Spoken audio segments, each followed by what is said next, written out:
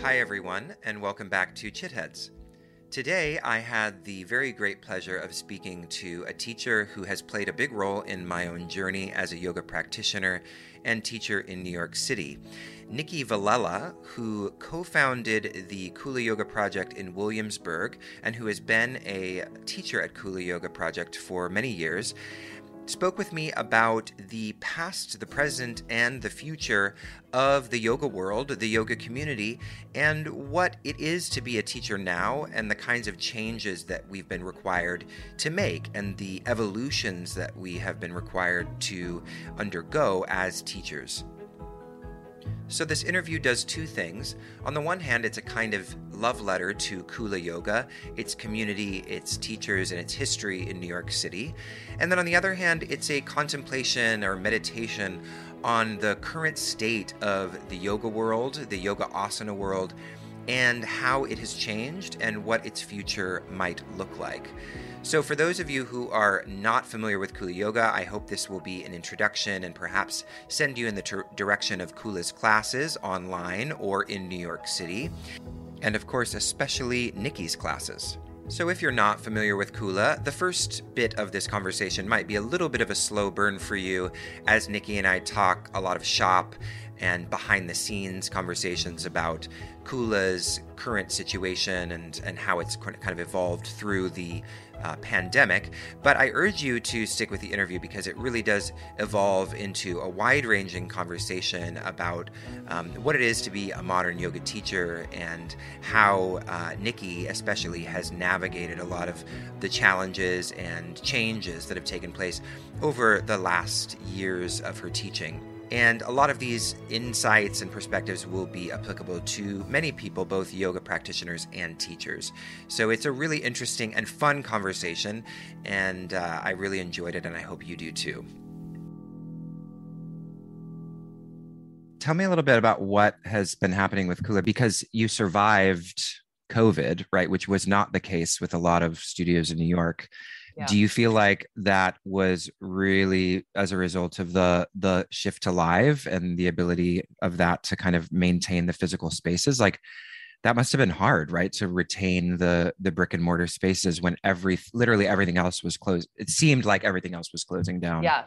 I have so much to say. And this is why when I say I don't really know what's going on in the yoga world, it's because it's consistently unraveling and unfolding and revealing things.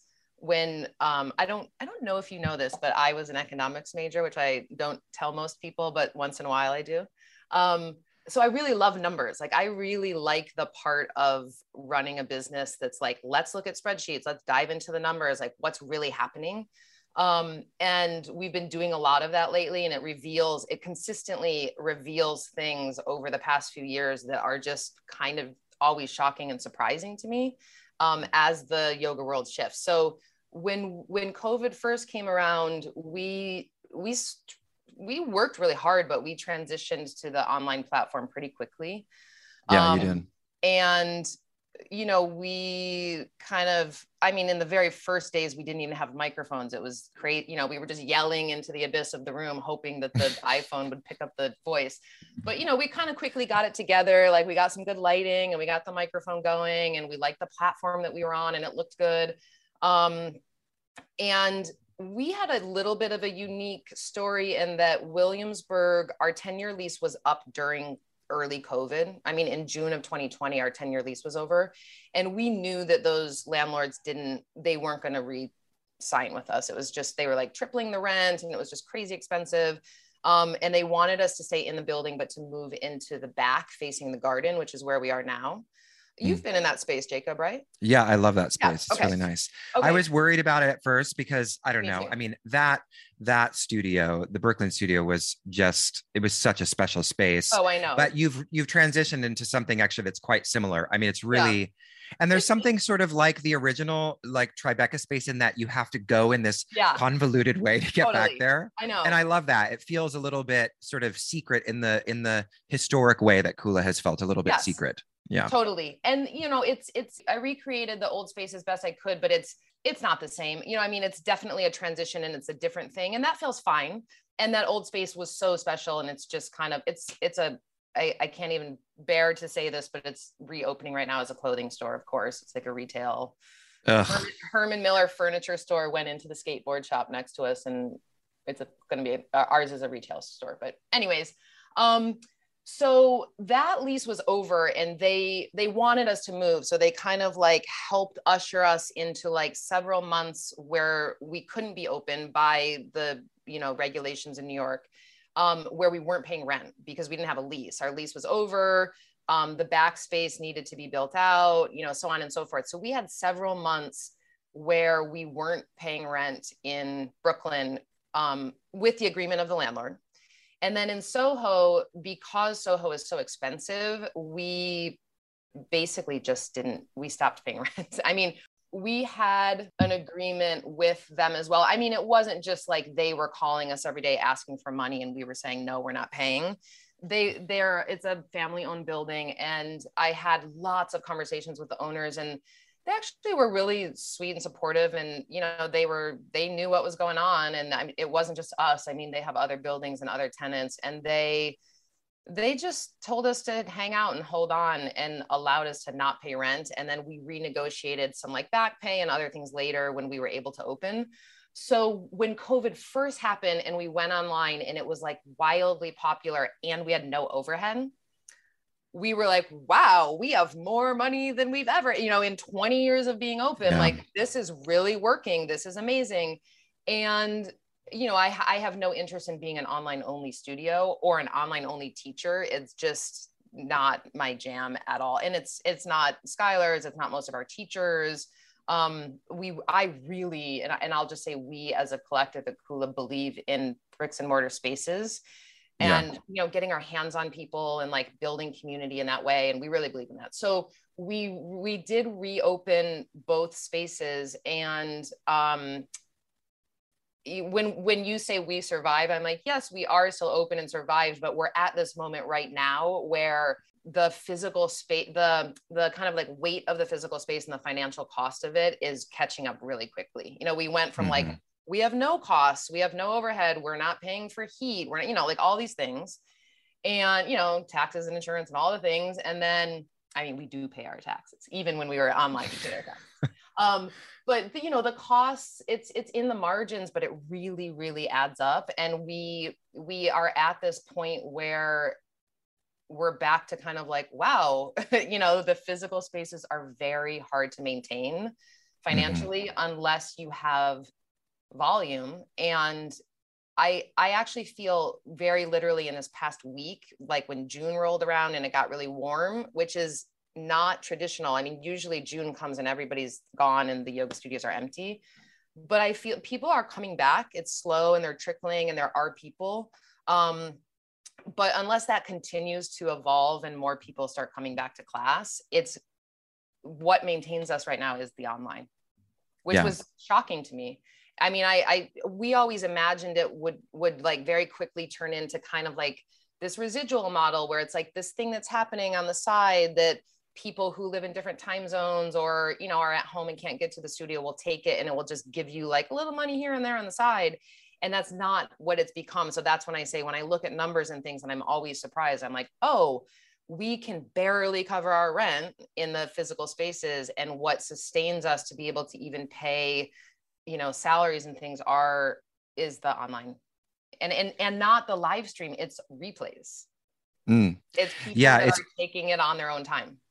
Yeah, absolutely. I mean, there's so much there. I mean, I remember, I feel the same way that you do about brick and mortar spaces, because for me personally, I know that when I try to practice by myself alone, even when it's your lovely face teaching, I'm like, I'm a pause Nikki just for a minute while I check my phone or like, you know, oh, I need to use a restroom. You know, there's so many ways in which distraction it's just easy to 100%. To kind of relax into it and much harder than to kind of focus. And there's something about, you know, the supportive context and framework of a studio and then the students who you're practicing with, all of that coalesces into this, you know, beautiful experience that is the group asana class. Totally. And there are always going to be people that maybe prefer to practice alone and maybe actually for the first time in their lives are taking a yoga class because they were so intimidated by going Yeah. to a studio and practicing in front of other people. So there's definitely that whole contingent.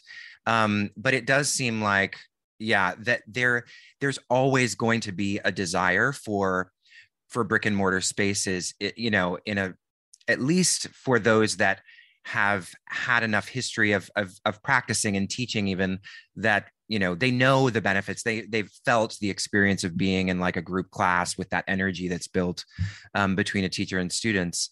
But I'm curious, you know, on the numbers, because one thing I was looking at, I was watching one of the videos that Miles made years ago Mhm. of, it's a video of Alex. I love Alex that is doing, video. I started to cry. I know. I watched it recently. I don't know how. I was just Googling and I was looking for something and I saw that video and I thought, oh, I remember this, but not totally. Let me play it again. And oh my God, it's so beautiful. I know. And it just like brought back It's all the like nostalgic. warm fuzzies. Oh yeah, Yeah. absolutely. I know exactly the video that you're talking about. I love it. Yeah. And it's Alex kind of going on her beautifully esoteric and poetic and, you know, thought-provoking you know, commentary on yoga and her relationship with it while watching her teach in the gorgeous Tribeca space that once was. What is it now? You want to get out your barf bag. Ready? Oh God. I don't know if it is anymore, but during early COVID, some wealthy person's personal gym knocked down all the walls and made it. A personal gym for someone. Oh my gosh. Yeah, That's sad. Okay, I I'll know. barf later. I know. Yeah, I mean that was such an epic space. But yeah, I mean there were so many people in that room when I was watching that video, Yeah, and even before COVID, right? Like numbers were declining. totally. The kind of, there was sort of a, I don't even know if we would call it a golden age, but there was a moment of extreme popularity in yoga. Yeah, And it was when yoga went from being a weird marginal thing that had a kind of cult following, and in New York that was certainly the case. yep, But then it became hyper popular and it brought in yeah. all of the people who, you know, were just looking for kind of a physical practice and not really, you know, interested in anything else. And so I'm curious what you think about that. Like, what have you seen changing? Like, why do you think, you know, yoga is changing in this way? And do you think there is a future for yoga in the way that it's been, you know, surviving in New York for the last, I mean, God knows how many years. I mean, how long have you been teaching actually? I started teaching in 2005, so that's 17 years. Is Wow. that some good math, economic math? Well Yeah, done. I know. Sometimes it does. Sometimes it often does not feel like that. And then I ran into two students in Fort Greene Park the other day that were just kind of old Park Slope students where I like originally, you know, started teaching in Brooklyn. And I thought, wow, it has been 17 years. I mean, she didn't recognize me at first. And, you know, anyways, so sometimes I do feel like really old and like I've been around a long time. And there's other times where I'm just like, you know, that process of like, wow, I still don't know anything and I still feel fresh about it. And it doesn't feel like that long. But that is a very tough question. And I talk a lot about it with a lot of people, just like, what is the future? And I don't have a super concrete answer, but I'll give you some ideas that I have. I absolutely don't think like what's happening in the yoga world is because of COVID. As you said, it was happening before that. And I kind of came, Jillian and I talk a lot about this. Like we were sort of at the tail end of that goal. I do consider it kind of the golden age. Like when I listened to, when you've interviewed like Alex or Skylar, or, you know, kind of that like Dana Flynn and the Jiva Mukti and like that era, I Yeah. wasn't practicing at that time. You know, I don't know what I was doing. I was like living some other life with platinum hair and whatever, high heels, whatever I was doing. I need to see So, those pictures. I know. So you know, I was kind of at the tail end of that golden age. And it was, you know, I mean, I worked really hard and, you know, tried to perfect my craft as best I could and blah, blah. But there was also like a lot of students around. I was kind of supported by the boon of that time. Mhm. And then, yeah, I mean, definitely the more people, I think it just became more mainstream, I suppose. And within that, um, there was lots of options. There was lots of just, I mean, I don't think we have goat yoga in New York City, but I mean, there's like the black light yoga and there's the hot yoga and there's this, and there's just like so many, the super cheap yoga where it's like where all the college kids go and practice, which like wasn't Kula. And it definitely shifted. And I don't know all of those reasons. I'm sure it's very complex, but sometimes I wonder, do people just start doing other things? Like are they at like Barry's boot camp and doing Soul Cycle and jogging in the park or like whatever they're doing, going to bar classes? I mean, I don't know. And that always feels a little curious to me, because that means that the yoga was just fitness to people, if they've just replaced their yoga practice with like going to a bar class or what have you. And in many ways, I think COVID's been a great reckoning for people in good and bad ways. And I don't hate what has happened. I sort of embrace that. Yoga can be weird again. Yeah. I'm kind of like the trash got taken out. That's a little bit, that seems like so harsh, but we had the Williamsburg space that you speak of, I mean, I loved it, and I loved the community, and I loved the students, but it was also a place where people, they would come every day and just sort of like spend their time. It wasn't very intentional sometimes. It was just kind of like this thing that people did, to not have to go to their house, or I don't know, before they went and picked up their kids or whatever was happening. And it was a scene. It was like on North 3rd. You could walk in from the street. We had the cafe, there was those sandwiches. I know. I'm dying. Brownie sandwiches. I know. And I do miss all of that, but I also, like you said, kind of being in the back where there's like, we have a sign, but no one can see it. People can like never figure out how to get in the door, which is very sort of how Tribeca was. Yeah.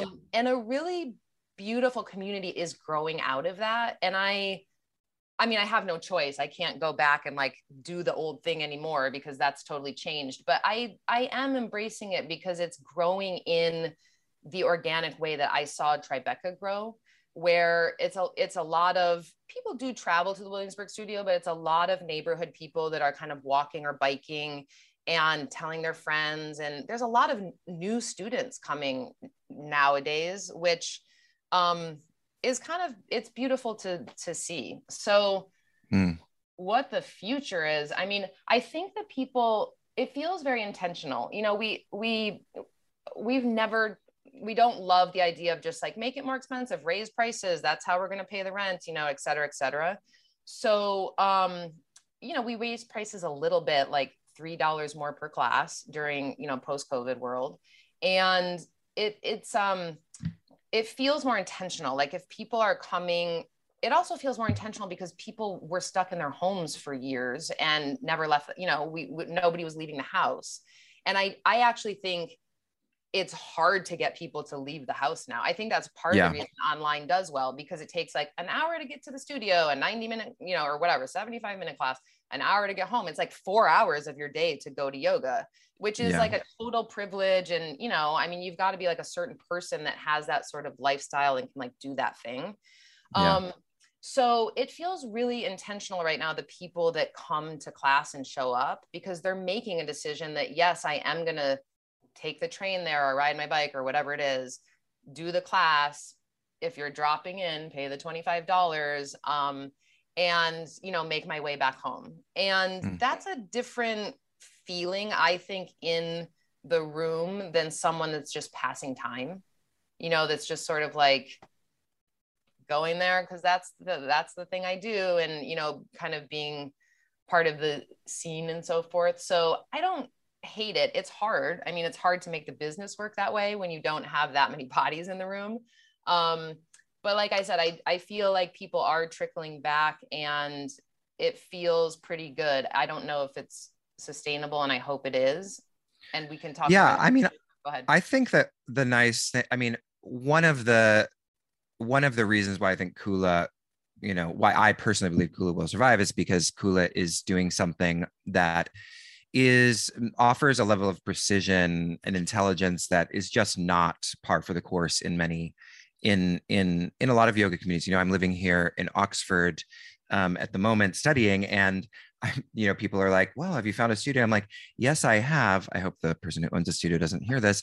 But I'm like, yes, I had, but also like, sometimes I think like, God, I could, if I had the bandwidth right now to start a studio, I mean, this community is just starved for something with a level of kind of precision and just like to raise the bar a little bit on what is offered as an asana class. Yeah. And Kula, because Kula is so tuned in on that front, I think it is just, it's almost like a matter of, how do we funnel people in from the larger online space to realize that Kula is there? And because still, even though we have moved into this largely virtual yoga world, I do think most of what's being offered online is not to the caliber of a Kula class.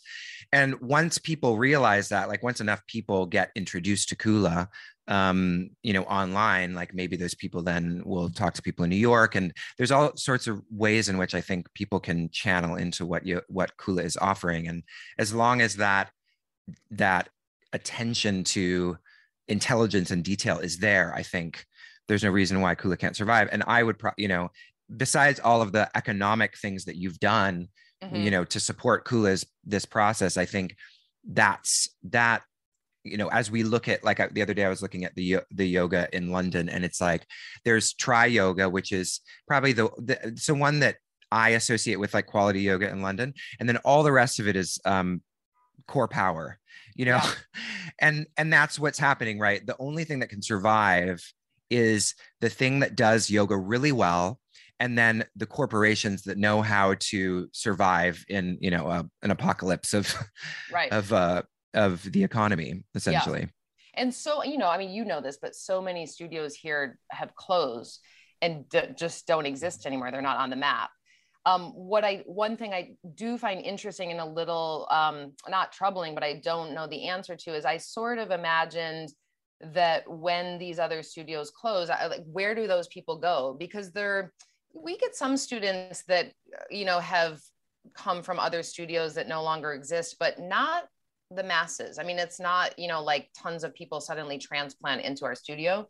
So that's the part that I find a little, I don't know if worrisome is the right word, but I'm just curious, do those people not practice anymore? Or, where are they going and what are they doing? Because as I mentioned before, I would imagine that these people who have been practicing yoga for so long, going to do some other sort of physical activity isn't the same, that they would miss these other things that come with a yoga practice besides asana.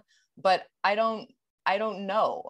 In this point, I'm sort of, that part's a little bit of a mystery to me, but I do feel like there's enough people. And part of what I hear and what you're saying, and we talk about this a lot, is I wouldn't even say so much of our problem is economic, but it's basically marketing and finding the students that are interested in what you're offering. And right now that's a new crop of, it's not a totally new crop of people, but largely, when I think of our original, so you just came on one of our retreats to Costa Rica. So the people, some of those people that are the original crop of Kula students they'll come on the retreats, which is incredible. I mean, we're seeing people that we haven't seen for a decade, which is amazing. And everybody almost kind of looks the same, which is also amazing. The yoga's selling the yoga's point working. of yoga. I know the yoga's working, everybody. Everyone looks fresh and healthy. But those people are largely not coming to practice anymore. I mean, we're talking, they're 20 years older. They probably, many of them don't live in the city. Many of them have families, and they're just, I don't know, in a different stage of their lives and doing different things. And sometimes they'll drop into a class, but that's not our core student base anymore. So how I look at it is, especially because COVID was kind of this big clearing out, and closure of the studio for quite a while, is that we have to recultivate who those people are. And Kula, I love it and I think it's awesome, but it is also very particular. And I think that we've always kind of had this problem, you know, we're not good at social media. We're not like the flashy Instagram people. We barely send newsletters. That's kind of always been our tough sticking point. But yeah, I do believe if we can find enough of those people, that we will survive. And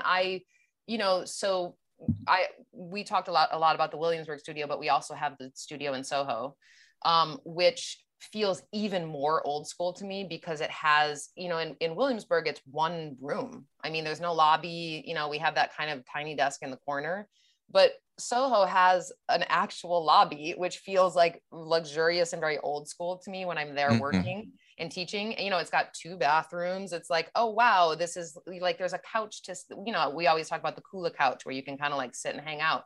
There's that thing. And I always felt in Tribeca as, you know, like first a student and then a young teacher, like that was really important. That was kind of like where part of where the community was built. So that part feels like really old school to me. And I don't think that we would open I mean, we don't even have the finances to do it, but opening another studio is not on our horizon. So I feel like if we close the Manhattan studio, for example, I feel like that would be it for Manhattan. I think it would just be like, okay, we're in Brooklyn and that's what we're doing. And that really breaks my heart, not because we would have to downsize, but because, you know, if you live in Manhattan, you're not really going to Williamsburg. I mean, unless you go like once a month on a kind of, I'm going to go like have brunch and sit by the water and do that thing, you lose another offering for people who are kind of sticking it out in the city. And that really breaks my heart. So I'm pretty, you know, if it starts to really not make financial sense, then we would have to let go of it. But I feel like we really believe in like digging in and putting our stake in the ground and just, you know, hoping the online can support us until we get enough people coming that it feels, you know, more financially viable. Cause I do really believe in it. And I feel we're in this moment where it is a little hard to get people out of the house to do anything. I mean, unless you're like a real extrovert that's like, yes, get me out. I've been at home for 2 years. It's hard to get people to say, I'm going to spend this much time to do this one thing. But I feel like when they do it, I mean, people, they walk in the door and they cry. I mean, they're so overwhelmed and they say like, I haven't been here in 3 years. And I'm always kind of like, wow, I've been here for 3 years, you know, trying to like teach classes and get people to come. Where were you? No. Yeah, I'm kind of under I've been waiting. I'm like, thank God we're still here and open. No, thanks to you. But I do think we're in this moment, if we can stick it out, where people are going to realize that they really do need these spaces. And that they'll be really happy that they're there. So I think you're onto something in remarking on the community, because that is 100% the thing that I think most people are feeling a lack of with the shift towards everything online. I mean, there's just not, you know, Embodied Philosophy is an all online platform, and we're constantly having conversations about how to cultivate community, you know, amongst our members. And, you know, there are certain things, you know, there are certain lengths that we can go to cultivate that, but there's also just, you know, there's the limitations of being an online only platform that, you know, a brick and mortar space just has more capacity, like you were saying, to facilitate that. And I wonder if there are things that can be done in, you know, not just Kula, but other yoga studios to really lean into that as being a feature of the offering. It's not that just you're coming here to be, you know, take a wham bam thank you man yoga class, which of course some people will want to do. And will, you know, that's sometimes I just come in and I don't want to talk to anybody, including people I love, you know. I'm just like, please, I'm having a terrible day. Don't talk to me. I just want to get in and get out. But then there's also people that they want to linger and they want to hang out and they want to be a part of something. And I feel like we're looking at over the last 2 years, and I've experienced this personally in my own life with people I love, and people who I love who have now passed because of it, is like the rise of mental illness. And and so much about the kind of the context of COVID and everything that has transpired as a result of that has been this increased isolation that just is it's just fertile soil for the germination of mental illness. And community is Absolutely. such a huge part of healing that. And yeah, I think if studios can, like I said, if they can kind of tweak their messaging to potential students as being like, this is not just a place to do yoga, but it's a place to kind of connect with others, that could be Yeah. really meaningful for people. I'll just share a story with you that Jen, Jen, our manager that we joke should be an owner because she's so involved in everything that we do. Yeah. She was telling me she's had several people that are new that have come in and they don't have a yoga practice, and they're coming because their therapist told them they have to go and do yoga Mm. as a resource for their mental health, which I just think, I mean, that's a very sort of mid post COVID thing, that's just like it keeps cropping up and popping up, and is super. I think it's amazing and very interesting. So yeah, there's also like a new kind of student, or a student that's coming for that kind of specific reason, and is not I would say not embodied in a yoga asana practice way when they walk in the door. I mean, I don't want to call them a basic student, but someone that's really like, I've never done this, and I'm here Mm-hmm. because I need help, and I need support, and I need a community. And that's always what Kula was to me. When I think of sort of my baby years, I mean, it was like, I didn't think of it as a mental health support at that time in my life. But when I think back, I'm like, oh, in many ways it was. And it certainly was a community. And it certainly was a place of connection where, I mean, Kula is so wonderful at that, at just, you need this, you want this. We have listservs or the teachers group and all these things that, recommend this, you need your haircut, you need a OBGYN, you need a doula, whatever it is. And that you can find just amazing support. And yeah, that is definitely part of what we want to offer. And I don't know if that's in our messaging or most yoga studios messaging. I don't look at what other studios are doing, to be honest. But it's important. And that's always been such a big part of what I got out of the practice and out of a studio. And you don't get that at home.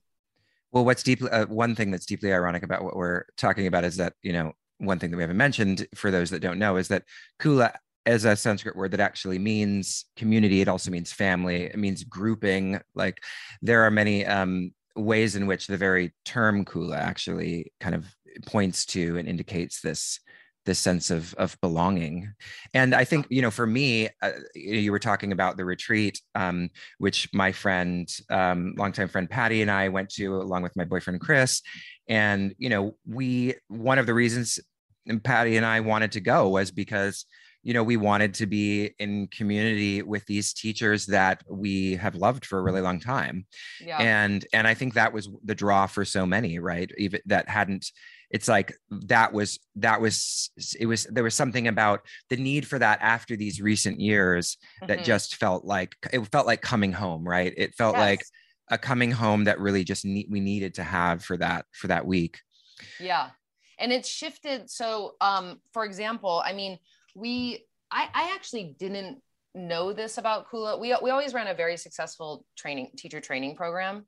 And I knew most studios survived on their training money. And I always fancied that we weren't that studio. So sometimes can apparently be kind of snobby.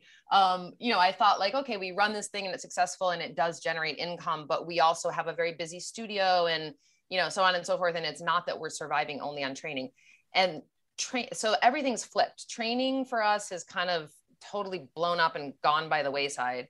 And the retreats became wildly popular. I mean, we did sort of one Instagram post and they were sold out, very full, which didn't used to be the case. I mean, the retreats kind of they didn't totally fall off for us, but they definitely dwindled. I mean, we had years where I sort of felt like, do people still want to do this, or do we need to go to a new place, or, what is our offering and what's happening?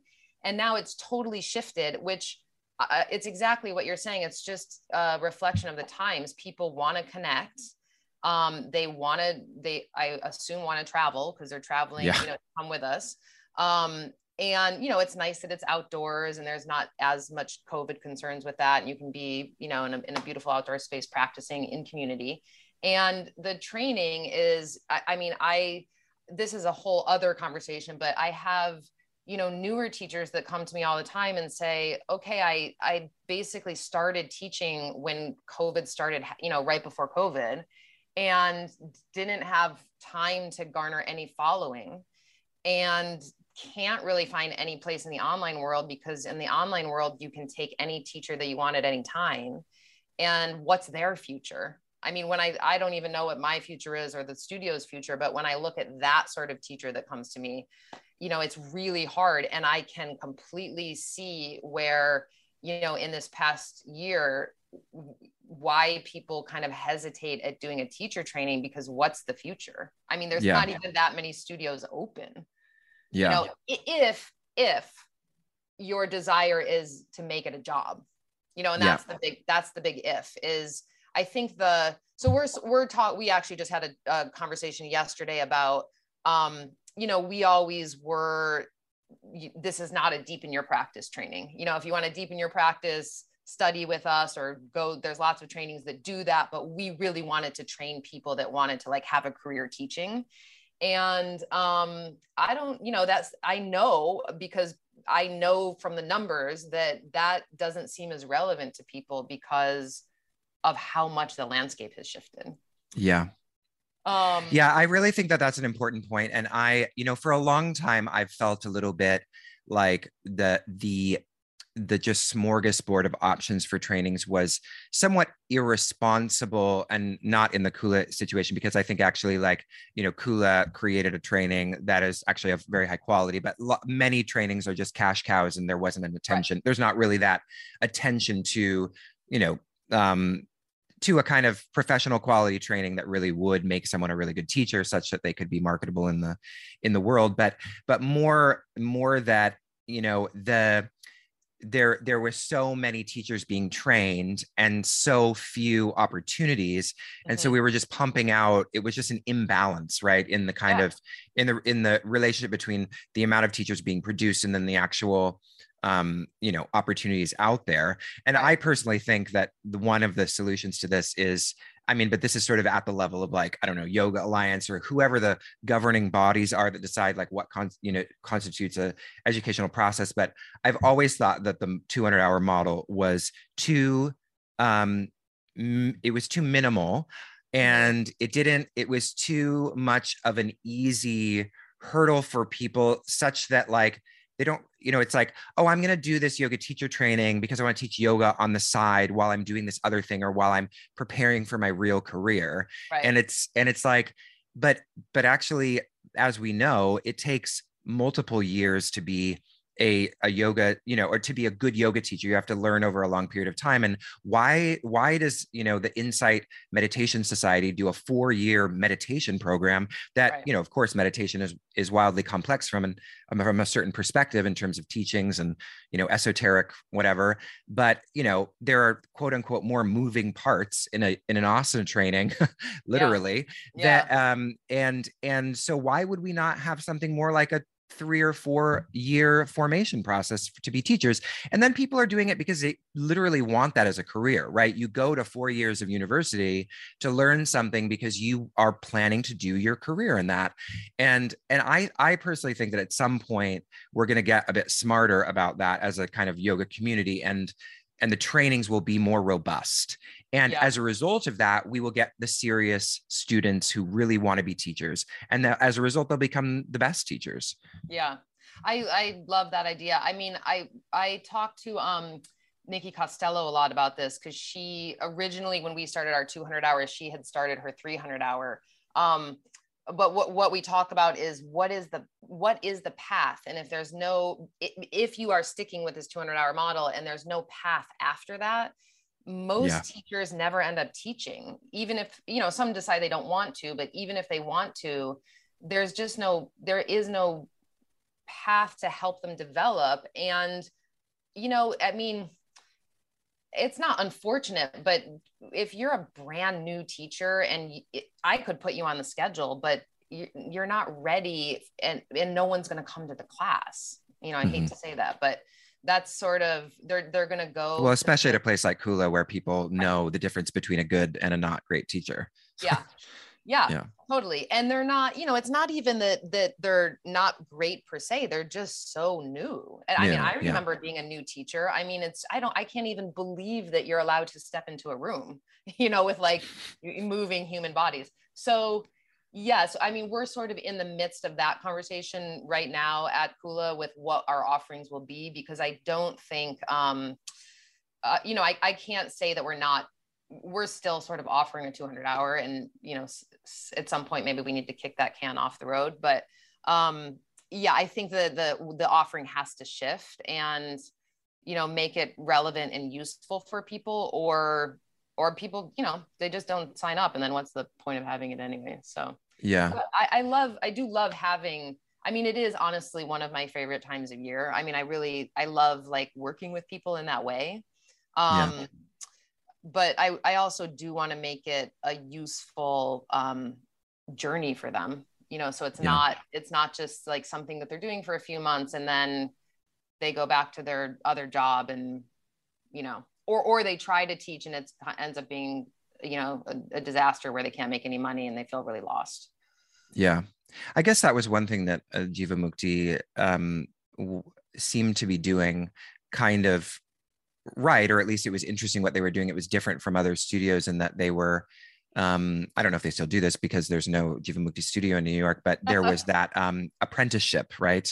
Where they had the ability to they did that initial 200 and then there was like 800 or something that includes the apprenticeship. And that seems to be, to what you were saying about a path, and what was certainly missing from my training that I did was just the lack of practice and the support around practicum, learning the poses and learning the names of the poses and learning about anatomy is really kind of, it's of course an important piece of the puzzle, but it's not going to cultivate that confidence, that presence, and that, ability to articulate that you develop over time teaching.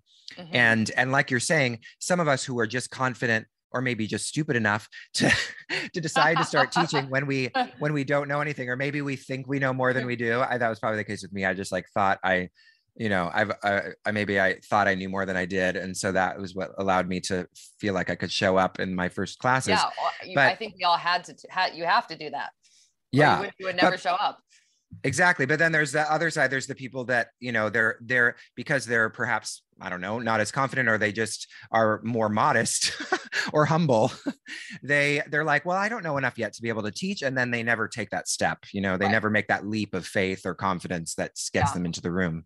Yeah. And they I see that person a lot who does training after training after training and never feels like they know enough. And then they actually, they'll come, to one of our like advanced trainings, and they've been, they got certified 8 years ago and they've been doing all these trainings and they still like actually don't know how to stand up and teach a class. Yeah. And that's kind of the other extreme. I mean, I love doing the continued education, but you also at some point just have to like walk in the room and you're definitely never going to know everything. And when I look at when I go to Jenny Capular's class or Nikki Costello's class or like anybody that's older than me, I'm never going to know as much as they know because, as I move along the path, they also move along their path and they're changing and growing and studying and learning new things. And you just have to be, how I feel is that you just have to be happy with where you are, not contentment, although you should be content with yoga philosophy. I'm happy in that place that it's like, I know more than some people and I can help foster them and usher them along and support them. And I'm never going to know everything. And I'm never going to know more than my teachers. And that's just sort of like where I sit in the grand scheme of things. Mm-hmm. And that feels good to me. It feels sufficient that I have teachers that I found that will always know more than me, and that I, have studied long enough and worked at my craft long enough that I have things to offer people that are newer to the game. Yeah. I think that's a really important point about at any level of teaching that you're at, there's always a group of students or someone who is at a certain juncture of their own practice that is going to be appropriate for your level of teaching. And and you're always evolving. Sometimes you stay with a teacher, and in so long as they continue to evolve, you continue to evolve with them, and and that relationship between teacher and student stays intact. And then sometimes you outgrow a teacher, and sometimes Absolutely. Or sometimes the teacher, there's so many different ways in which that process kind of unfolds. But I think also, it's not even just about knowledge and about finding someone who knows more than you. There's also something about the way in which that teacher makes you feel supported, and the kind of the energetic quality that they bring to a space. Like there are teachers that I maybe know more about yoga philosophy than they do, but that's not what I'm going to their class for, right? And maybe they say something about the yoga tradition that I know to be patently untrue. Which happens a lot. If I ever do that, don't tell me. Don't tell me. Okay, great. One thing that I have always loved about Kula, like when we have a teachers meeting coming up, which we haven't had in like 3 years. And that's a good example. I'm going to jump around the map for 1 second, but I kind of was putting it off. Like, do people want to do this? Like, do they want to come in and all get together? And I'm drawing a parallel of like trying to get people out of the house. It's kind of hard. I'm like, oh, I don't know. Do we need to, because we used to have them, sort of periodically, and it was fun and everyone would see each other. And so Jen and I just recently, we were like, we've got to pull the trigger, like before summer really rolls around, like, let's do this. And we're doing it next week, but people are so psyched. I mean, they're like, yes, thank God, yes, we want to see each other and get together. And, which I'm happy about. And that's kind of the, you don't want to get off the couch, but when you do, and you see the people that you don't realize that you miss and need, it's so rewarding and supportive.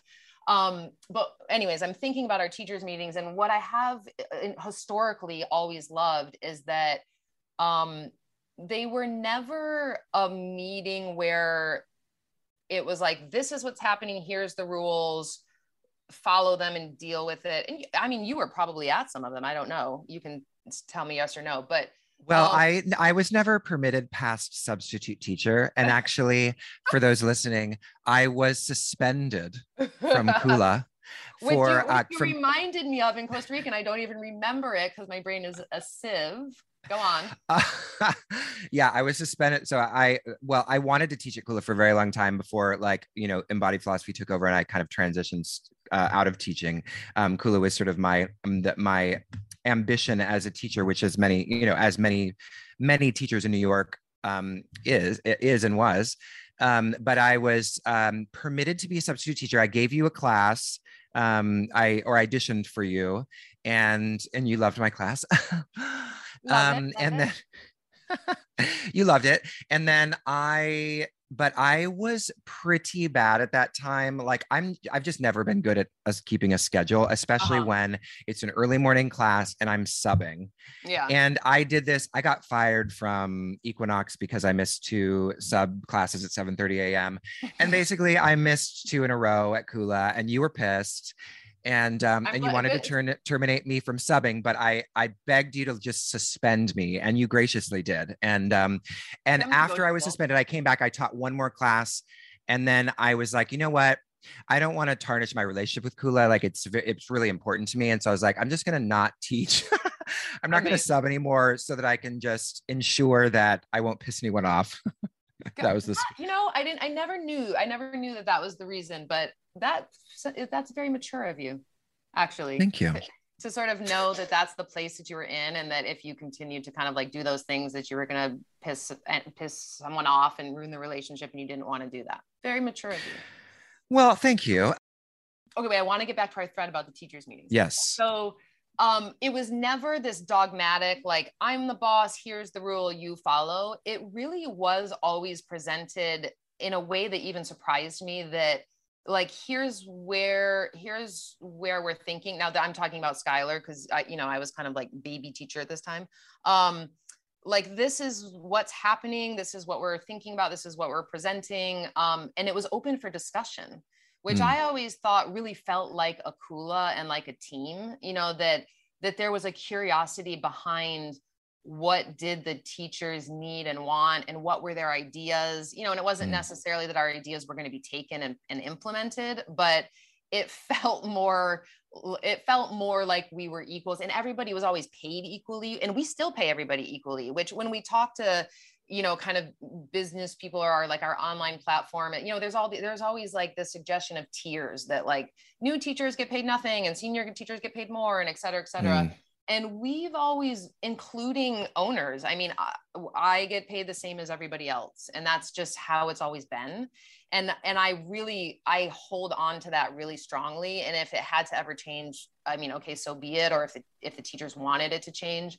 But I think there's something sort of beautiful, because we don't really have, I mean, we have more new teachers now than we ever have had historically, but it's not historically been a studio of new teachers. It's been a studio of like really seasoned teachers that have studied a really long time. And it's just like, we're on an even playing field, and we're equals. And, as far as pay goes, that's kind of always how it was. So I always thought that was an interesting part of Kula that I really respected.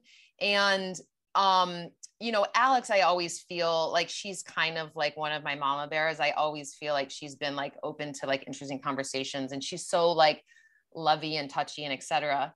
And I would say, kind of shockingly, because as you said, most people were always afraid of Skylar, or are afraid of her. I don't really know currently, but she's so much more loving, I would say, than I am in so many ways. I mean, like, it's really surprising, even on like an email level, if someone emails us and I'm just kind of like, that's annoying, they're a hag. And she's like very, very sweet, very forgiving. And part of that, like, I use the word mom, and maybe it is because she is a mom, but just like sweeter than the facade is, Yeah, and so totally. When you say that you went and said, whatever your feedback was to her, I guess I would say, in a way, and I think about this a lot with myself, but when I look especially at like an earlier version of myself, okay, I'll give you an example. When I was a much newer teacher, and, I've always sort of been like known for my hands-on adjustments. Like, that's something I love to do, and, blah, blah. One person gave bad feedback to Kula about it. And I was like, really F you about it. I was just kind of like, who are you? I didn't even know who it was, but I was sort of like, who are you? And you're such a loser. And like, how can you say that? And everybody wants me to touch them, and, this kind of thing, like very defensive. And that comes from a place of insecurity, And so, I would say that those ladies, and we're just using them as examples, but, that they can take, that sort of feedback in a way that I'm growing into. And now definitely, like, I take a step back and I'm like, okay, this person said that, let me really sit with it. And when I really sit with it, there's always truth to what the person's saying, 99.99% of the time, there's truth in that. And it's so important to have feedback. I mean, who wants to live in a bubble where you're just like thinking that, everything's perfect and everything's great. So, anyways, I think of myself as a very kind person, but sometimes I am shocked at the generosity of, these ladies when the facade can be, that people are scared of us, or, people tell me that too, like, oh, they're scared of you. And I just think like, what?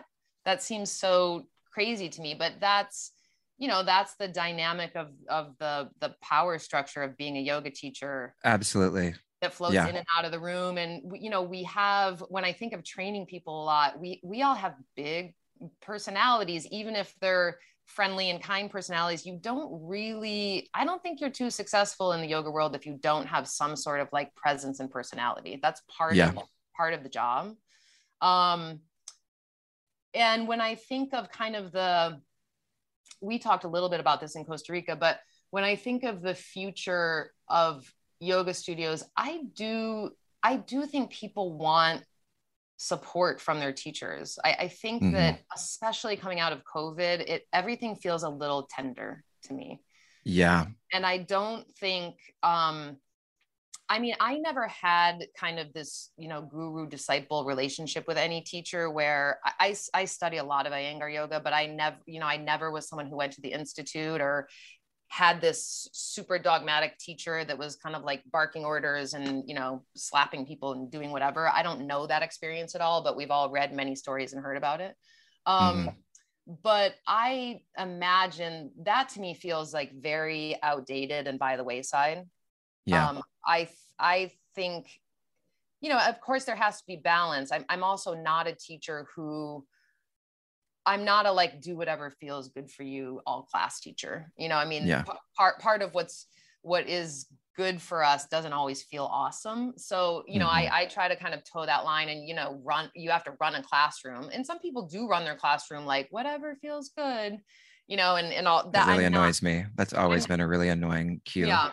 I'm not that teacher, but I'm also, there's tons of like trauma sensitive trainings that are going on and trauma sensitive classes. And I think those are awesome. And I'm not trained in that. And that's not my shtick, I feel like every teacher has to like do what you're good at, and I like figure out what your strengths are, work on the things that you want to that aren't your strengths, and pepper those in and become a more wholesome, well-rounded teacher. And then there's just things that you're not doing. And I'm okay with that. Like I look at the whole kind of like functional movement world that's happening right now and like bleeding and blending into the yoga world.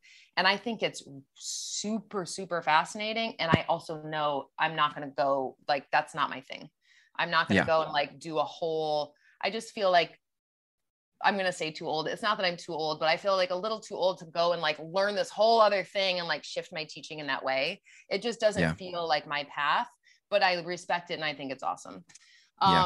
So anyways, I feel that, that sort of, I just feel like people want to be supported. And I'll just add this as a note. I'm taking, Nikki Costello has the teacher's practice. You've been to that class before, right, Jacob? Yes, definitely. So she shifted that to a weekend.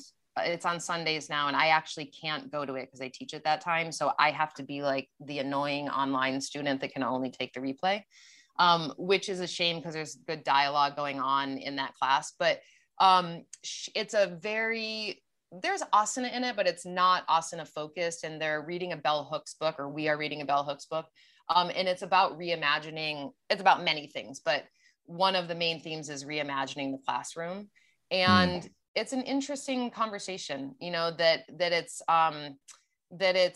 an exchange of learning and information, and not so much about, there's a term that we've been talking about a lot, banking education, where it's sort of like the teacher's depositing the information, and that's just, there's no exchange. It's just like, I'm the teacher, I know these things, I'm going to deposit into you, now you have it, and like that's the end of the conversation. And it's sort of we're talking a lot about just reimagining what that can look like from a teacher and student perspective, and it feels relevant because I think again, I wasn't in that sort of earlier wave of the yoga, but when I hear stories and anecdotes of what some of those classrooms were like, I don't know, it just feels a little bit dated to me.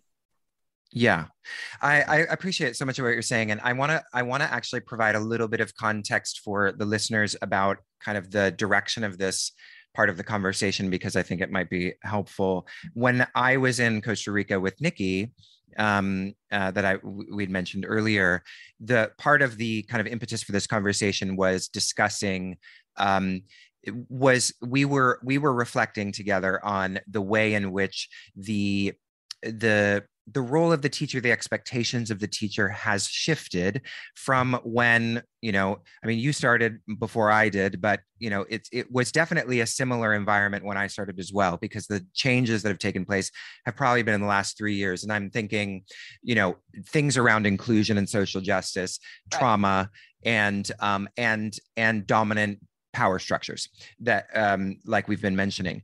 And so, one of the things that I've really, admired about you is that you have kind of remained humble and flexible in the face of all of these things, which are very much, are definitely like, you got to do things differently. That's what's been requested of us to certain degrees, especially around, things like inclusivity. And then other things like you're saying, where like, oh, functional movement is kind of a trend. And, there are certain movements or things that are becoming popular that certain people think are important to turn yoga into, and and other people not so much. But the way in which the teacher has been kind of like I said, sort of this need to remain flexible and to transform one's teaching in the wake of all of these kinds of cultural awakenings or collective awakenings. Mm-hmm. There's an important piece of that, and then there's also maybe there are certain things that maybe have been taken to extremes, like for example the touching thing. Like, I want to go into a class and have you give me adjustments, and I've come full. I want to talk about that in a second, but go on, and then I'll say what I have. Yeah, I'm just gonna say, like, I don't want touch to stop in a yoga class. Like, and I can totally honor that there are some people that need that at least the ability, the space to be able to say, no, I don't want that. But that kind of idea that like all touch is triggering, I don't know. It's that to me is not where I land on that particular issue. So there's all these issues, right, that we are navigating. Mm-hmm. And there are sort of, there are moderate, very reasonable, and then there are extreme expressions of different,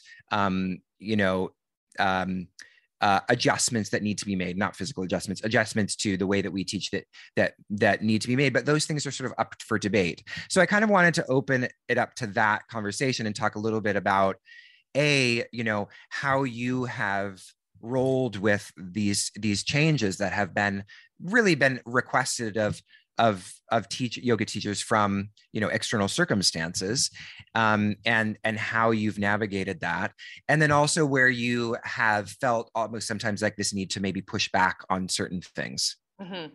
So I when I first started people tell me this, I don't honestly remember this, but people will relay back to me that I used to I would, say, step your right foot, to your left hand. And if people didn't do it, I left hand, not your you right did hand, do that. I remember that. Like real, but shaming, like that's really what that is being kind of, being the dictator and shaming people that weren't whatever, not getting it, or get confused they're right and they're left, or whatever, aren't embodied, they've barely done yoga. And I want to add to that. I want to just say, you would say left hand. I don't know how to say it any differently. Yeah. Like so bitchy. But I mean, I can't even imagine now. I can't imagine being that person or saying that, because it's not compassionate. And it really is, when I think back, I guess I would say a little bit of me imitating the teachers that I saw and knew, or what I thought was going on in the yoga world, or maybe it was going on in the yoga world. I guess it was, but that's kind of like what I thought, not that I thought was cool, but that's sort of what I thought the role of teacher was, and I guess, I don't know, especially at Kula, maybe, I'm not sure, but that's just, I don't know. That's sort of like the costume that I inherited and put on. And I see that, I guess I can't even say it's only, you know, in the Iyengar tradition, because I just had an Ashtanga experience with a teacher, and it was sort of the same thing, like the way the teacher was I mean, they admitted like, I will yell, you know, and they were sort of kind of like talking down to the student. And I thought, God, this feels like, it feels familiar, but really dated. Yeah. You know, like, wow, people, Doesn't work anymore. it doesn't work. I'm like, you're still talking to your students this way? Like, like it was eye-opening. I thought, because I know things have shifted, but you know, when you're in the middle of the shift, you don't realize how drastically they have shifted. So, I think you know, I used to do that. And I'm sure, again, part of that was just, I thought I sort of inherited it. And part of it, I'm also sure came from another, again, probably insecurity that I was, you know, or I don't know, it's a power structure, you know, you sort of like get off on, you know, that you want it done this precise way. And you think this person's being an idiot because they're not doing it, which is very far from the truth, but that's what you think. So, I'm going to jump around a little bit. Like when it comes to things like inclusivity and social justice, I mean, that's been an interest of mine way pre-yoga. I mean, from, you know, this is dating back to when I was in high school. And that's always been sort of, that's just been something that I wanted to make part of my life's work. And I didn't do it when I first came into the yoga world because I was like a baby teacher. And, you know, then even when I like opened a studio, I was still always kind of like new and the underdog. And we started well, you know this, but we started our social justice module in the training, in our 200-hour training, way before it was cool. And, you know, and that everybody thought it was necessary in doing it. And I got a lot of pushback on it. I got a lot of, not so much from students, but actually from other people, like teachers in the community, you know, that sort of, why is this in the training? Essentially, like, this isn't part of, oh yeah, really, really interesting. This isn't part of yoga, basically. And I felt really strongly that yes, it is, at least in my yoga, like this is part of it. And that was really when I wanted to really step into my own, that was part of what I wanted to do and bring to the yoga world, and to make Kula more inclusive. You know, I mean, and it's a struggle. I mean, Kula still is a largely white studio, you know, I mean, we have more men, I would say, than most studios. At least it's kind of more split gender wise, but they're mostly gay. Let's be honest. Yeah, of course. That's why you know, that part didn't feel like I had to transform, you know, to like get on board with that, because that moment in time felt to me like, oh yeah, we're here, you know, like, awesome, let's do this. It felt like very natural to me, and more resources were available, more people were interested, you know, that part felt very kind of organic to me. The moving away from the sort of like dictator teacher, yeah, I don't know. It's just some feedback, some reflection. I just kind of get the vibe from people that that's not making them feel supported, basically. Yeah. You know, and I think that there is a healthy balance in there somewhere. You know, if you're, I do sort of see in the loss of some of that kind of authority of the teacher, that it does get really wishy-washy, not only for students, but, you know, I even see with teachers that it's like, it's kind of my job, but only when I want to show up and do it, you know, and I want to be able to have like flexibility to do this, that, and the other. And, you know, you can't have no structure. I mean, you can't have just sort of like a total free for all, or then it's a big mishmash, you know, doesn't work at all either. But I guess when I imagine kind of where I'm at now in the future, I do want it to be a place where it feels inclusive, the students feel supported, the teacher also feels supported by studentship. I think that's also an important part, you know, that the student is choosing to be in studentship, which is very different than just, I'm going to show up willy-nilly and kind of do whatever I want. That's a paying customer, but that's not someone who wants to be your student. So that feels like a necessary part of the two-way, that people, want to engage in studentship and kind of choose you as a teacher, even if it's only for a given amount of time and then they move on. And that we're learning from one another, not that it's, again, this idea of just depositing the information, like, I learned something, I know it, I'm going to pass it on to you, you're going to accept it. I mean, that's how I learned in education. I was a really good regurgitator, and I was a straight A student because I could memorize the thing, like, people ask about memorizing sequences all the time. That's not my problem. I can easily do that. And I can regurgitate really well. And I'm a really hard worker. And that's what I learned education was. And then I went to university and, got my first paper was a C+. And I was like, what do you mean C+? I'm like, I regurgitated everything the teacher said. I'm like, where is the A+? What do you mean? So that's, and that's kind of an evolution as a student and of a teacher, that there is this dynamic quality to it, that there is a back and forth. And, I don't know what the famous quote is, but that the best teachers are always students, something kind of like this. And not that you're only, yes, you're a student of your teachers that you go to, but you're also a student of your students. And as I progress in my teaching, I'm very prepared in my classes. I kind of know exactly what we're going to do, more or less asana wise.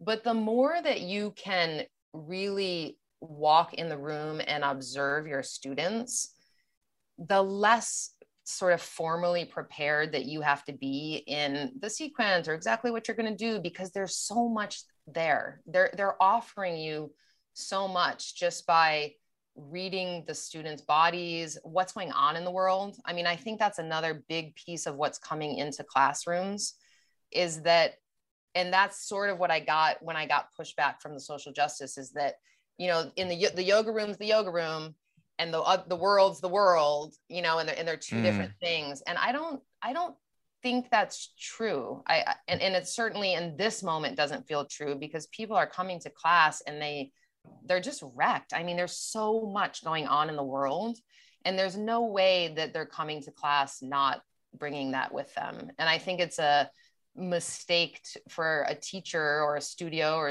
owner or whatever to try to separate those two and to say that that's not coming into the classroom, because it's there, it's in their bodies. So, I think if the yoga world's bricks and mortar studio model is going to survive, I think that has to be a piece of it, because I think that people need that. And I think if that's an offering of the studio, and I don't know what that looks like, and it can come in so many different ways, just in a teacher's presentation or attitude or how they engage with the students. But I think that is something that people are looking for. And when they choose to come to a class, like you're saying, make the journey, pay the money, show up. And for me, hands-on is a huge part of that. There was that whole moment, in the Me Too moment, where it was like, okay, now hold on, everybody, don't touch anyone. And there were very important discussions around that. And I was fully in them and happy to be a part of them. And when we first opened again after COVID, I tried to make it a practice to ask about hands-on, but it was more because of COVID. It was like, okay, I don't know, what's the protocol, what's going on. And then it was mostly out of habit, but everyone stopped wearing masks in class, and I sort of just forgot. I would always forget to ask, and no one would once, like 1 out of 200 people, I'm not exaggerating. And I was glad I asked for that one person that she said, I don't want to be touched. But for the most part, I think that's part of why, especially at Kula and especially in my class, people are choosing to come to the in-person class. Mm-hmm. And there's so much instruction and support and dialogue and back and forth that happens during a hands-on adjustment that I'm back to just 100% strongly believing in them. And, you know, feel the same way. Obviously, people have autonomy and authority over their own body to shoo me away and say they don't want me to touch them. But in general, especially for people that, I don't know, live alone or, you know, have been like alone for 2.5 years, I just think it's magic. Yeah. If, you know, of course, if done appropriately and feel supportive and not like I'm, you know, trashing your body and trying to fix you, but just that I'm trying to be supportive. Does it seem like, I don't know if you've observed this in the rest of the yoga world, but does it seem like there is a strong movement to tell teachers not to give adjustments? Like, is that happening in a lot of trainings that you know of? I'm not sure. I'm actually going to teach this weekend at a studio in Pittsburgh. And I asked the teachers, there's like 20 teachers, and I asked them, you know, what's your biggest struggle right now as a teacher? Or what do you want to work on? Or, you know, because it's a good example. I want to make it relevant. You know, I want to go there and like teach them something that's useful, not teach them what I think is useful. Or what I'm doing in New York City, because it might be very different than what they're doing. And one of the teachers, who was a male, said to me, he didn't talk about hands-on. He was talking about the gaze and the male gaze, like the gaze. Oh, the gaze. Wait, gaze as in me gay or gaze as in the gaze? Oh my God, that's so funny. No, the gaze is like from the eyeballs. Like the observation. No, not. He was like, those gays coming to my class wanting to get touched. No, that's hilarious. Oh my God, I love it. No, the male gaze, like the observation, and that he kind of he alluded to the fact, and I'll have to pick his brain more when I go there, but that was passed down to him kind of in some sort of training, that observing bodies, female bodies, was trickier for men than women, basically, was his kind of, that's what I got from him. We had just a very brief exchange, but I thought that was really I was almost a little shocked, actually. I thought that was interesting. I mean, I do know that about hands-on adjustments. That's just kind of like par for the course. But I hadn't really heard that about the observational quality and sort of like the lingering eye type of thing. Mm-hmm. So was this a straight man? I don't know because I have never met him. I don't know. I'll report back. I mean, I think to me that, like, I've always felt like being gay and being pretty confident that everyone knows I am, that you know, there's a permissibility around touch with, you know, touching women that wouldn't be the case if I was straight. And I think that straight teachers just face a lot more sensitivity around that for very, you know, obvious reasons. But because there's no threat for most women that I am going to try to come on to them. And if there is, I can promise you're fine. Now, the hot man over there. No, I'm kidding. Yeah, totally. I don't know. I mean, I think that I'm not sure how people are being trained, but what I can tell you is that, and I even see this at Kula, and it's something that we're going to talk about at the teachers meeting. Touch has gone by the wayside. It's really like, you know, I'm kind of like in there digging around because I also like to do it. I mean, it feels very natural and I feel involved. But it's not, it doesn't get done that much anymore. It really doesn't. And I think less, you know, I always fancied Kula because it was as a place where you would get lots of hands-on. And I don't think it's definitely less even at Kula, but I imagine, because it was always this way when you went to other studios, and especially outside of a big city, it was even less. So I'm not sure how they're being trained, but I've talked, you know, like I auditioned this girl a couple weeks ago, and she told me that she was really big on hands-on adjustments. And I was like, oh, great, awesome. You know, can't wait. This might be a really good fit, so on and so forth. And then we did the class and she never touched me. I mean, it was just me. She was just teaching me. Which is always like so awkward and weird. and, you know, everybody's always terrified and awkward and blah, blah. But I asked her afterwards, I said, you know, tell me more, because you gave off the impression that you were really into hands-on. And her response was that she hadn't been in a classroom and she had been teaching online and she hadn't touched anybody in almost 3 years. And so what I feel is that, and I mentioned this to Skylar the other day, I've only done at Kula one hands-on adjustment workshop. I mean, I don't know, 10 years ago. I mean, it was a very long time ago. But I feel like people maybe just need not a refresher of how do you actually adjust? You know, some people do need that, but just a refresher of like what it's like to be in communion with another body as far as hands-on go in a classroom. Because I think it's another sort of pattern that people have gotten into of just not being in a classroom teaching physical bodies, and B, not touching them when you go. Yeah. And I don't have any judgment of that. I just think it's part of what happened in COVID. But I've always, you know, I'm tried and true that I love adjustment. I just really believe in them. And I think they've had to also change, you know, I don't believe in like these kind of like crazy adjustments where you're just like yanking people into the body. I never really have been.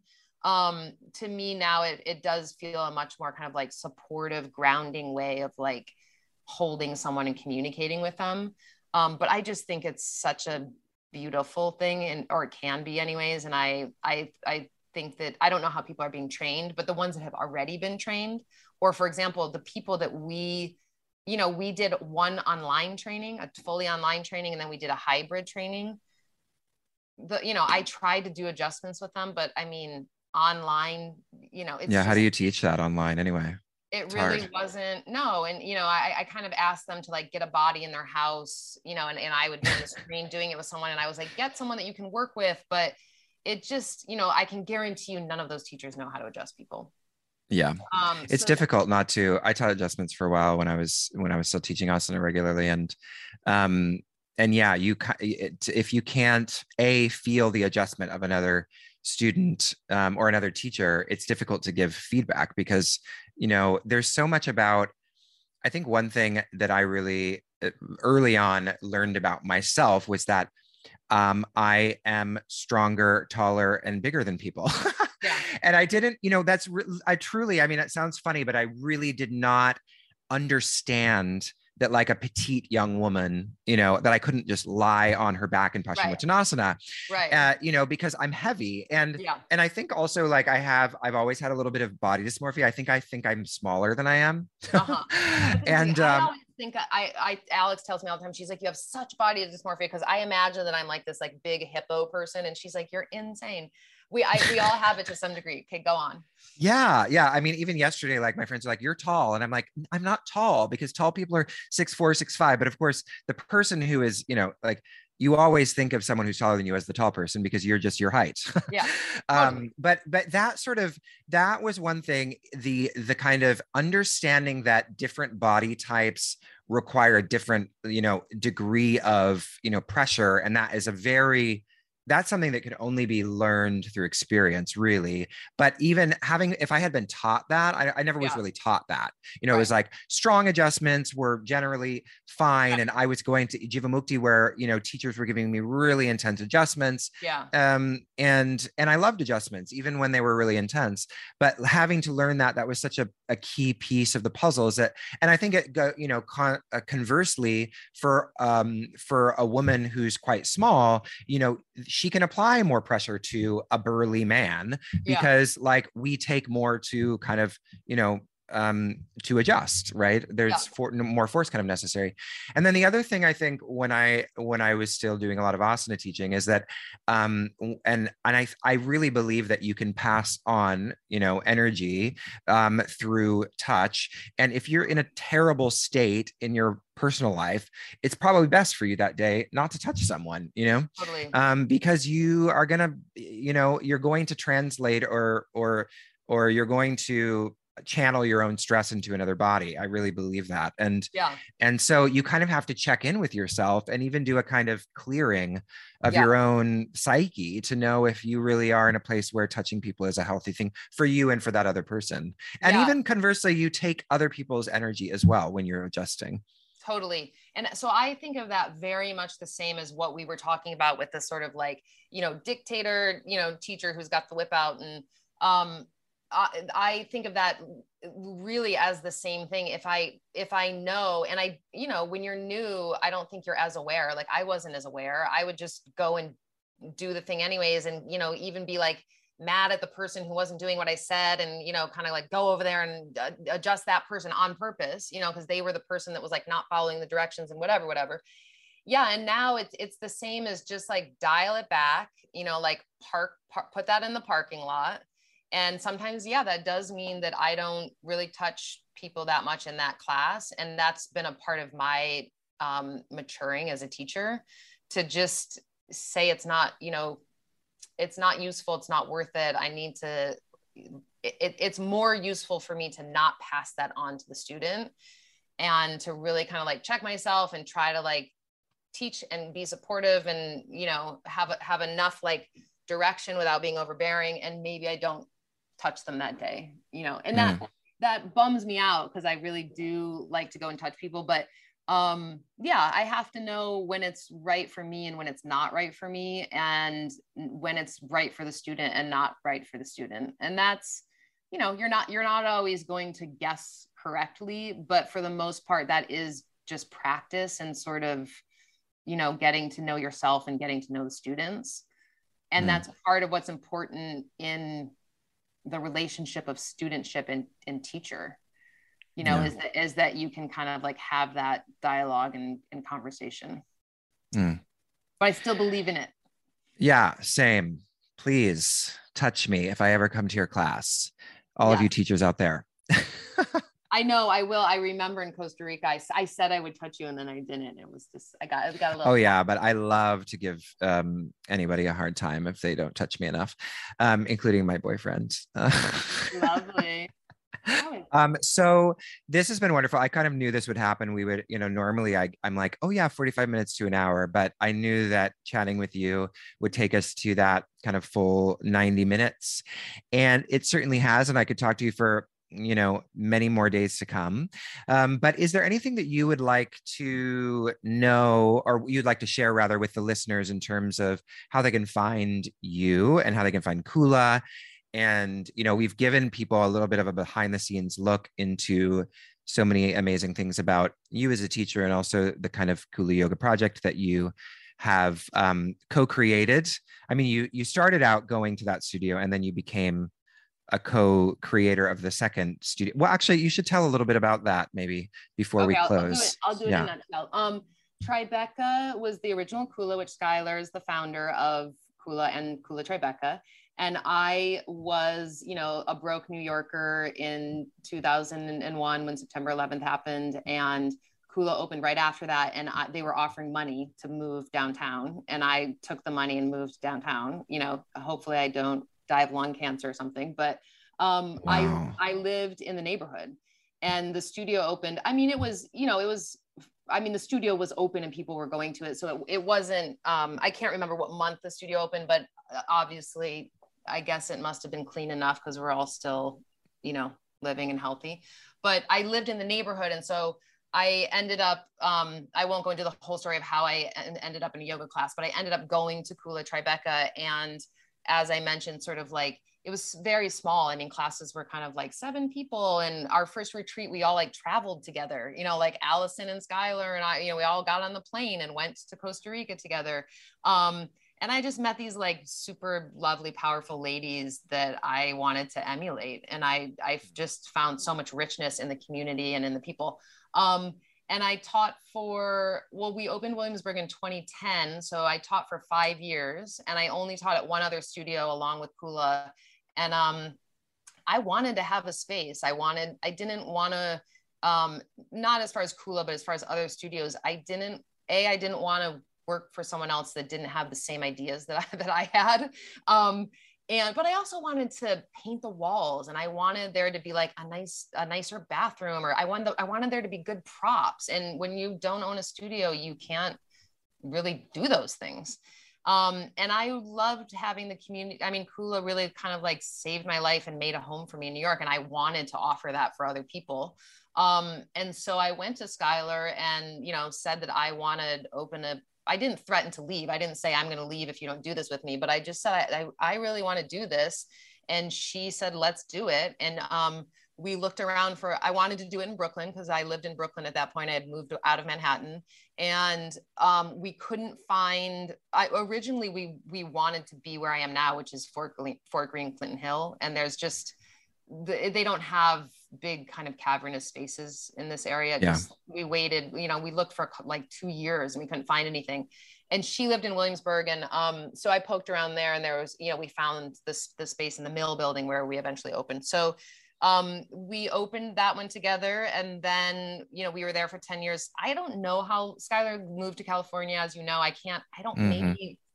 think it's been like 7 years now. I don't know. I can't remember how long, but kind of, I'd say like halfway through our lease there, she moved to California, and that's actually been really beautiful. It's been, she's still very involved. We have like weekly, Jen and her and I get on calls. But that was also a moment where I could kind of like step into my own, because I was like kind of left here to do it, like be the person on the ground. And it opened an opportunity for me to sort of flourish, which felt really nice. Even though it was a lot more work, but felt good. And then the Tribeca lease was like very kind of iffy, and that building was falling apart, and we didn't know what was going to happen with it. So we opened Soho. That's how we ended up with Kula Soho. And then Tribeca closed during COVID, partially because the lease was ending, but the landlord was just like not negotiable. There was just like no negotiating happening. So yeah, now we have Soho and Williamsburg, and Skylar and I do still do it together, but I'm kind of here on the ground, running the show over here. And you do it so well. No, I try. I didn't know anything about running a business, and it's been so rewarding. And even if there's, no money at the end of the rainbow, it's so rewarding. It really is. It's a lot of work to have a small business with so few people running it and helping, but I still love it, and it's awesome. So I guess my biggest message to anyone listening is that if you believe in bricks and mortar yoga studios and you want to be able to go to them and believe in them, then go. Because if you don't, they're going to close, including Kula probably. But just, I think there's something people, they like to know it's there. Like people get very sort of heartbroken if we close one of the studios, but that person hasn't been in 5 years. So, that's just part of the process.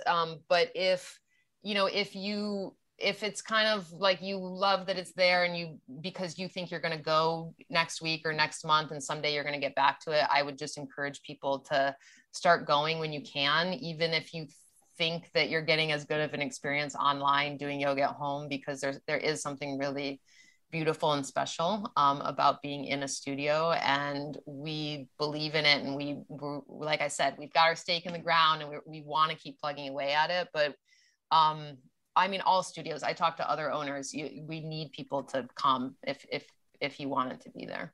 Yeah. So we're in Brooklyn, we're in Williamsburg, we're hard to find, but we're still on North 3rd in Williamsburg, and in Soho, we're right on Broadway, in between a bunch of boarded up stores. Nothing's open anymore, between Broome and Grand Street. And we would love to have you. So if you are looking for us or thinking about us, that would be my message. Yeah, if you are in New York, absolutely come to these two studios if you have not heard of them before, or if you've heard of them but you didn't get a chance to meet someone like Nikki, who's so central to Kula's identity in New York. And then also, if you're not in New York, then you can take Kula's classes, you can take Nikki's classes on Union. Well, go to Kula Yoga Project, and then through that you can find the online classes. And then sign up for a retreat. The retreats are super fun. They are hosted, well, I mean, the hosts are rotating, obviously. One I went to was hosted by Nikki and Skylar, who we've talked about, and we also mentioned Alex. And if you get a chance to go to one that's hosted by all of these three ladies, you will be in for a real treat because it is a lot of fun and not dogmatic or overly serious at all. Actually, quite ridiculous. Yes, in a totally ridiculous. Wonderful way. I know. Yeah. And I want to mention, I don't know when this podcast will appear, but Rebecca, I've pulled Rebecca out of her coffin that she's been in. No, she's not in a coffin. She had another baby, which Bruno, he's so beautiful, but we're doing a February retreat in Costa Rica. So Rebecca and I are doing February.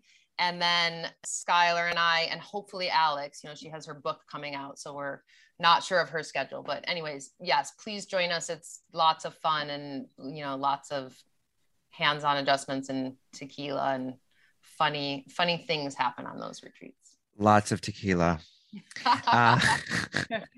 Yeah. And you can find all those retreats as well on Kula's website, kulayogaproject.com, right? .com. Yes. Oh, not yes. Kula Yoga Project, kulayoga.com. Kulayoga.com. Wow, that shows how long Kula has been around, because the fact that you found Kula Yoga before kulayoga.com before someone else snagged it is just a testament to I know to the history. I know. It is a project. I mean, and I don't mean a project in work. It's just an ongoing, we're interested in kind of keeping it alive and rolling with the times and seeing how it matures and progresses and what iteration Kula Yoga will become. We're interested and we want to keep plugging away at it. So we hope that you want to do that with us. I hope that Kula is around for just as long as it's been around so far. And because coming back, I mean, I'm not in New York now, but anytime I come to New York, I really can't imagine Kula not being there. It's such a special place. And I'm very grateful that now Soho is so close to where I tend to stay when I'm in New York, which is at Chris's house, which is just around the corner.